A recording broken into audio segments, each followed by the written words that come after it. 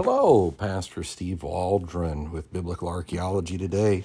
I'm so grateful you're here with us. I'm so thankful to be your host. You know, every so often you get surprised with something in biblical archaeology.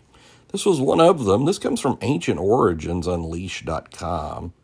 ancientoriginsunleashed.com. And it's ancient Romans brush their teeth with urine. I didn't realize how widespread this practice was till I read this article. Let's get started. Again, thanks for being here. Maybe make a journal of things you find interesting. This one was interesting to me. Well, today we flush our urine away without giving it a second thought. In ancient times, it was considered a valuable commodity. Now, I didn't know this. Urine contains a wide array of important minerals and chemicals, such as phosphorus and potassium. The Romans believed that urine, both human and animal, would make their teeth whiter and keep them from decaying. So they used it as a mouthwash and mixed it with pumice to make toothpaste. Now, I'm not advocating for this. This is a biblical archaeology site. I've known of people like drinking urine, and it's not cool to me, but they want to do it, it's up to them, I guess. In fact, urine was so effective, this I didn't know either, that it was used in toothpaste and mouthwashes up until the 1700s. As far as the Romans were concerned, the best and therefore the most expensive urine on the market came from the country of Portugal. And I thought that was fascinating too. It was supposedly the strongest urine in the world, and thus the choice for whitening teeth, maybe some of their spices or something.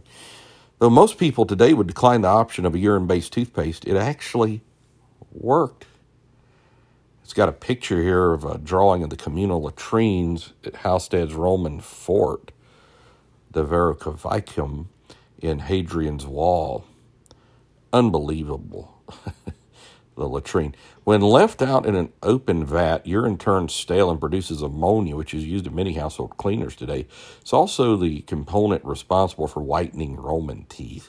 Due to the ammonia content, urine was also important for the textile industry, which was a booming trade among the Roman Empire. Often urine was used in bleached wool or linen or tan leather. It was also used for doing household laundry. In fact, urine was so popular in ancient Rome, tax was imposed by the Roman emperors Nero and Vespasian. The vectical urinae, urine tax, was placed on the collection of urine at public urinals. There's a video on YouTube you can watch, too. Weird ways the Romans used urine in their daily lives. I'm hoping something is equal to it without being urine, because I certainly don't want to use urine. But if that's urine, you're fine with that, that's fine. God bless. Thanks for being with us today. Pray for us. Share with your friends, family, church family, neighbors, anybody you might find this interesting, might find this interesting. And join us daily. Leave a 5-star review, and we'll talk with you later. God bless you. Never know what you'll find in biblical archaeology. Please check out our other podcasts, too. We have several hundred. Bye-bye.